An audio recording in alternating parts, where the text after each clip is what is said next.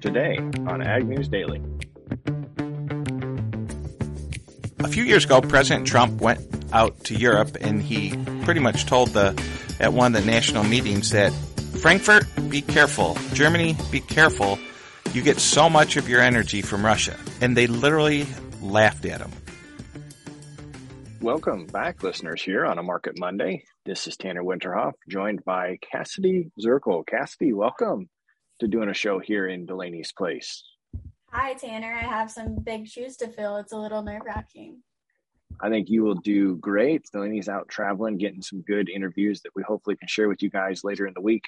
But let's not waste any time and get right into the news. So, Cassidy, one thing I thought was comical, but is still newsworthy, is there's reports of Russian troops having stole $5 million worth of farm vehicles from a John Deere dealership, which once they got those pieces of equipment stolen and located back to a farm in Russia, John Deere's GPS tracker located them and they were able to lock the vandals out of it. So now these $5 million worth of equipment are no longer accessible and warrants all the efforts that these soldiers thought they were performing useless.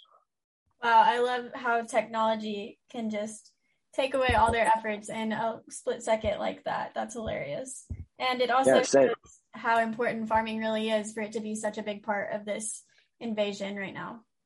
That's right. It said that they had trucked these items more than 700 miles to Chechnya, only to find out that they couldn't even unload them because of the remote locking system. So that goes to show, I've also seen across social media, Cassidy, that globes, John Deere globes, are still a hot commodity, and some vandals are trying to steal those. So it'd be interesting to see if there's some technology being developed to where if those serial numbers are being used by a machine that doesn't match, if they also could be rendered useless.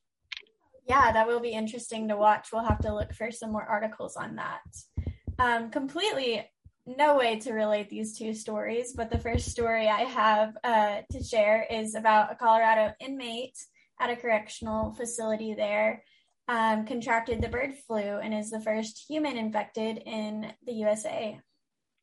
Yeah, and if I saw that article also, it stated that he was part of a crew that was euthanizing a flock. So did get it directly tracked back to a specific flock. Again, as I think you saw, the Center for Disease Control, Cassidy, says that this is still a very, very, very small risk to humans for transmission. Yes, that is what I saw as well. But I also saw that it has spread to 3 more states, including Oklahoma, Vermont, and Alaska over the weekend. But like they said, still a small risk, as the current number sits at about 35.5 million birds, while the 2015-14 number that we keep going back to was about 50 million. So it's still small in comparison to that, but it caught my eye because I don't know if our listeners know that I live in Huntsville, Texas, which is Prison City, and we have a lot of inmates working with agriculture here. So I thought it was pretty interesting. Yeah, most certainly. Well, we are doing great on the transitions because my next story has nothing to do with prisons or the bird flu, but I wanted to hit on weather. So as of April 24th, which was last year, but last week, the report that came out said planting obviously is behind schedule. So we'll have more planting progress updates for you tomorrow. But we are reporting that this is one of the wettest starts to May in over 30 years for the Corn Belt. So that on top of seeing a post this morning, courtesy of Iowa State, that says this was one of the coldest Aprils. So not only, Cassidy, are we struggling to get crops in the ground due to moisture, but even if we do have them in the ground, we are not certainly getting very much of our growth process started. So combination of the coldest April for the Midwest, and now we're rolling into the wettest start of May for most of the Corn Belt. Yes, and as Tommy talks about in our conversation that we'll share just a little bit later in this episode, there are a lot of people trying to find the positive. He talked about a dad snowmobiling with his kids since he can't get planted, and I've seen a lot of people on Instagram doing dancing challenges and such, talking about how they're 0% planted and have nothing to do until they can start planting. So it's definitely a countrywide struggle right now, seems like, at least Corn Belt wide. You bet. One weather format or the other certainly seems to be causing some issues. Yes, my weather news has to do with complete opposite type of weather in New Mexico. This is the largest fire burning in the U.S. right now at Calf Canyon and Hermit's Pink Fire, which looks like on the map they've combined to become a fire surpassing 1,000 acres burned. Families are being urged to evacuate. It's really a horrible situation. Over 1,000 firefighters are working it right now, and it just keeps spreading. And down here in Texas, that's a really big struggle right now, is the fires. And as we talked with my dad last week, it's something they're constantly having to fight off, little fires, and try and keep them from becoming something even bigger. Yeah, everything from a cigarette butt to a lightning strike could cause a normally small issue turns into a big problem just due to the dry conditions and all the wind that we've been having. Yes, sir. And I remember you saying on last week's episode I listened to before I jumped on here, just to kind of brush up my skills a little bit, that it seemed like more fire is happening this spring than others, even though it's a pretty common thing in the spring. So I looked up the numbers on that, and over 1 million acres have burned this year, which is double the amount that had burned at this time last year. So you are correct in thinking that more have burned this year. That is not what I was expecting you to say. So I'm glad that you shared that. And I think, Cassidy, we've got our first transition that works, because I am now jumping into a conspiracy theory around, at least conspiracy theory to date, that Ag Secretary Tom Vilsack was arrested. So according to Delaney, who's currently out in D.C., and other media sources, especially the Market Realist, says that is a rumor. The Secretary of Ag did testify before Congress last Tuesday in regards to inflated food prices and food shortages, but was not at that time arrested. So the speculation comes in a tie to the transition here, Cassidy. 16 major fires that have happened since the beginning of 2022. So most of these fires in this conspiracy-related article, as stated right now, just because the sources that we have at this point are deeming this untrue, is that these are not tied together. This article does link them because they are all on food-related facilities, everything from packaging facilities to packing plants. We are talking about Shears Foods in Hermiston, Oregon, Salinas, California. It was a Taylor Farms fire. Conaway, New Hampshire was a beef and pork packaging plant. San Juan, Texas was a structure fire for onion packaging facilities. So a lot of loose ties, Cassidy, to agricultural products, unfortunately destroyed by fire. A lot of these fires have been attributed to worn out equipment or improper processes, and not a strategic plan by government to inflate food prices by limiting supply. So quite an interesting thing, but as of Monday afternoon, we do not have any news that's confirming Secretary Tom Vilsack was arrested in conjunction with the food shortage or food price inflation.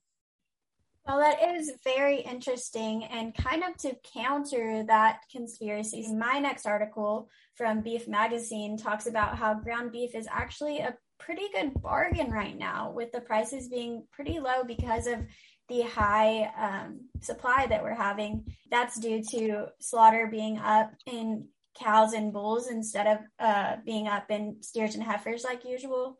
The numbers on that say beef production for steers and heifers are down about 1.1% from last year, while beef production for cows and bulls are up about 6.3%.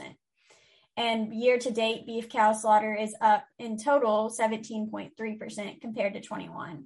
So this article is basically just saying you should stock your freezer now with all your ground beef, because this inventory is not going to last long like we've been talking about with all of the fires, lots of cattle are being sent to the yards to be on feed instead of grass because there's not any grass to eat, either due to fires or due to the drought.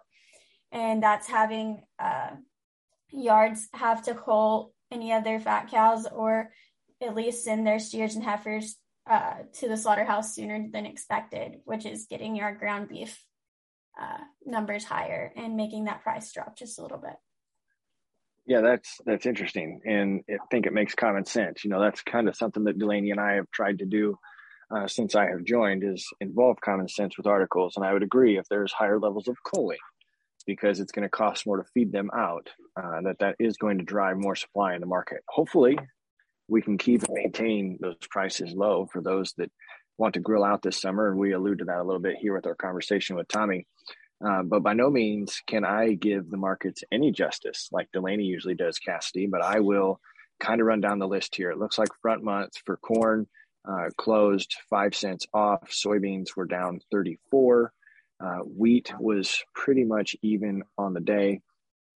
As far as that looks, spring wheat traded mixed, and hard red wheat was down 7. We get to hear a little bit here from Tommy, a little bit in depth on the meats and crude. So no further ado, Cassidy, let's turn it over to our conversation with Tommy Grisafi. Let's do it.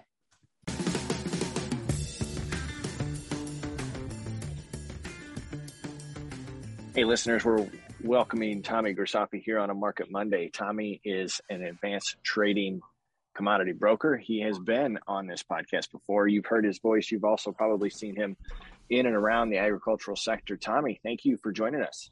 Hey, good afternoon, everyone. Lots to talk about. Hope we can fit it all in there, Tanner, and everyone listening. Yeah, we are going to jump right in. So let's start off with the soybean market. So it looked like we continued to have a little bit of a sell-off carryover from Friday through the weekend. What was driving today's business in soybeans? Yeah, a lot of things to talk about. I didn't like the way the stock market closed on Friday. I was watching the markets. Grains closed. Dow Jones was down 500-600, and it went all the way to down 1,000. Percent-wise, not the end of the world, but kind of felt like risk off. Coming into last night, you see a sell-off across the world, and commodities that have been really strong, like gold and copper and everything else. And although grains have nothing to do with metals and everything else, for investors who are just buying commodities, it's hard for a trader to watch gold be off $50, $60. Crude oil this morning we came in was down $4. So these outside markets, commodity traders have them up on their quote board. They watch them. Then you start to think, hey, we're long soybeans from whatever price. Could it be there's a good chance it's from lower because we've traded up for so much longer, unless you bought them last Thursday or Friday. So with all this money in the commodity market, in the corn, wheat, and beans, you wonder, should we take a little off the table? And fundamentally, the fundamentals are still solid. I sent a communication to clients today that that a lot's changed in the last few years. And 2 years ago, right around now, corn was in the lower 3s. Now we're 8 for this year, 7s for next year, 6 for multiple years, and then 5s. So to think about that, where we were 2 years ago versus where we are now, it's not crazy to think that the markets could sell off and trade down. Now, what's interesting is you see your quote board, you see beans are down 40. You have to break that down into percentage points. And percentage-wise, it's 2-3% move. It's not the end of the world. That's my opinion. Yeah. Interesting. So is that the same story in the corn market? Because I saw we were sharply lower there as well. Yeah, but not so much. Corn only closed 3 cents off its high. Corn hit a big rally at the end of the day, and spring wheat managed to maintain some decent levels. And so the corn market and the spring wheat trade at the Minneapolis Grain Exchange, although they came into the weekend like everyone else noticing that it rained everywhere, the reality that it's May 1st and there's very little spring wheat planted in the U.S. and Canada. If you go on the Twitter sphere, you'll see pictures of people. You probably saw it. Someone posted a picture of a father and a couple kids snowmobiling on May 1st. Kind of funny, unless you're trying to feed the world, then not so funny. So a good dad with a good attitude, making the best out of a bad situation. So snow still on the ground in North Dakota and Canada.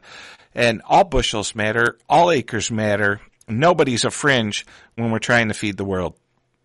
So if this trend of 0% planting continues throughout this week and into mid-May, how do you think that's going to affect the grains market and the rest of it?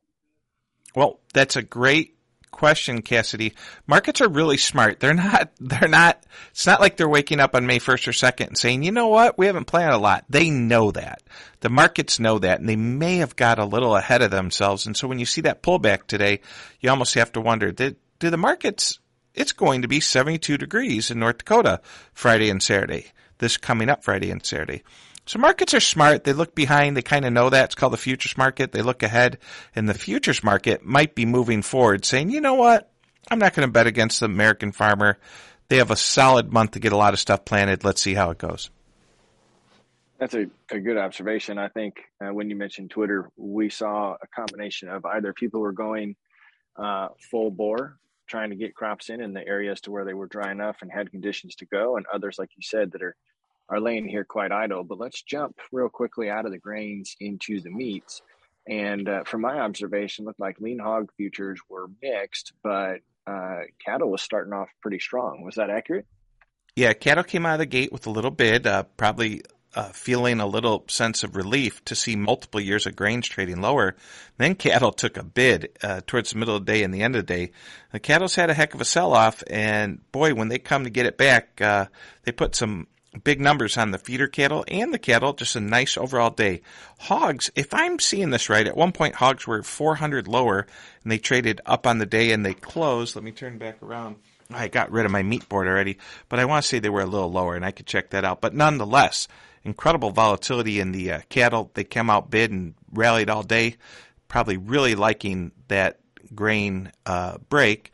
And and the meat guys have a challenge. When I talk to bankers like yourself, out in the West, the Western bankers are pretty concerned about the cattle guy. How are they going to make these numbers work for multiple years? So I have a similar question to what I asked about the grains with the weather affecting the markets. I know cattle slaughter is up right now just because yards are really full. And you said markets are very smart, so they've got to know that this inventory is going to start going down sometime these summer months. How is that going to affect the futures? Well, the cattle market and the pork market overall still have a great demand, a world demand, a domestic demand. America's full-blown open. That means a lot of consumption amongst restaurant folks, a lot of backyard grilling still going to happen. Overall, people are in a good mood. Now, the stock market sold off a little bit. Sometimes that affects the meats, but I don't know anyone who can't. None of us are happy when we go out and buy expensive pork, beef, chicken, but yet we're still going to eat it. I mean, who in working class America, upper middle class, and lower middle class, the rich, they don't even buy their own food. Someone goes shopping for them, so let's not even count them. How have you all changed your diet because everything's expensive? And it's not like you get to switch out of beef and move to chicken.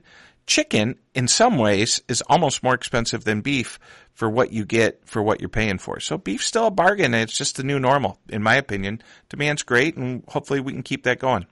Yes, sir. Yeah, I had seen a protein comparison chart floating around social media, and it is quite interesting to see it's across the board kind of gone up, especially for the end producers. But Tommy, before we started chatting today, you mentioned that you wanted to hit on the strength of the U.S. dollar and the effect that it's having. So why don't you share your insights on that side of it? Sure. The dollar, for those out there listening, they can go just Google dollar chart. They can go look at barchart.com, search American dollar, go look at a daily, monthly, yearly. You're going to see it's at, I want to say, and I feel like I'm misquoting this, that the dollar hit 20-year highs. I think what that was the dollar hit 20-year highs versus the euro. So when you talk about the American dollar, you have to talk about pairs. And you'll see traders, well, they used to talk with their hands, now their lips just move real fast. But they'll say, oh, dollar yen's doing this, dollar euro's doing this, dollar pound's doing that. There used to be other currencies, they've all become the euro. So the euro's so important. You'll see, obviously, you all know that we compare the dollar to currencies traded in South America, the dollar against the real, the dollar against this. So the American dollar is incredibly strong. That is not usually a plus sign for grains. So when you see the dollar as high as it is, I want to say it was about 103.50, approaching 104 as we speak. This very same dollar was 95 over 40 days ago.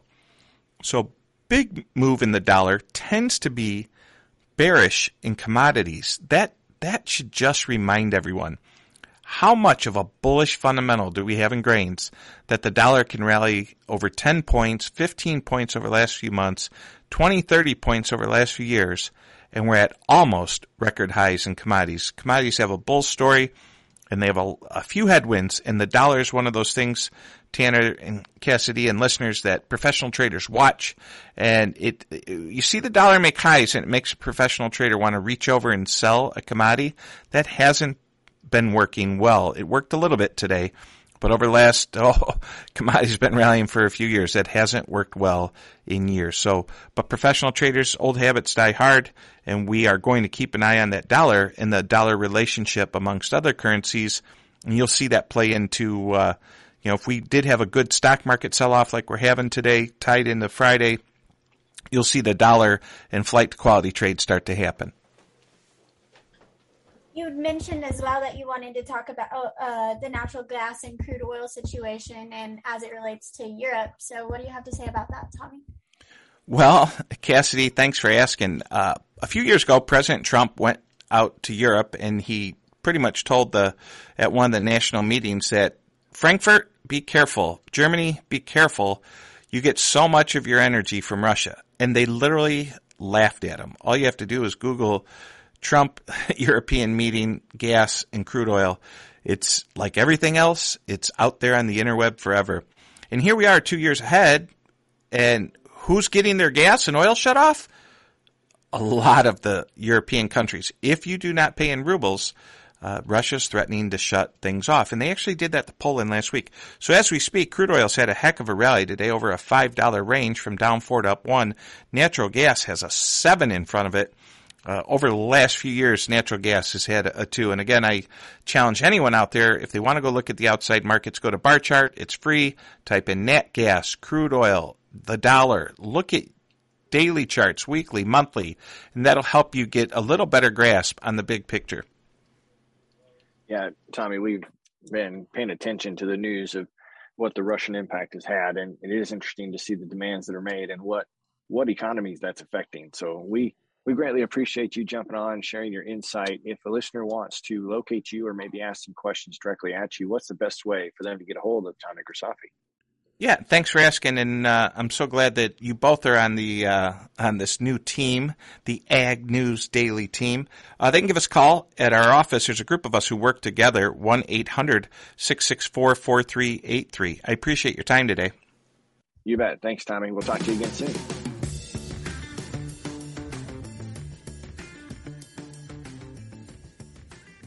Well, Tanner, I'm very excited to have been a part of this Market Monday episode with Tommy Grisafi, just because, as we've talked about in our interview, I don't have much knowledge at all, but it's really great for me to hop on these episodes and gain more knowledge and start to learn a little bit more about the markets. Well, I think you did a great job in general today. I appreciate your perspective. And listeners, we're going to get more of this duo here while Delaney is out at the Capitol, making sure that she has a beat on the latest news. But for today, Cassidy, what do you say? Should we let the listeners go? Let's let them go.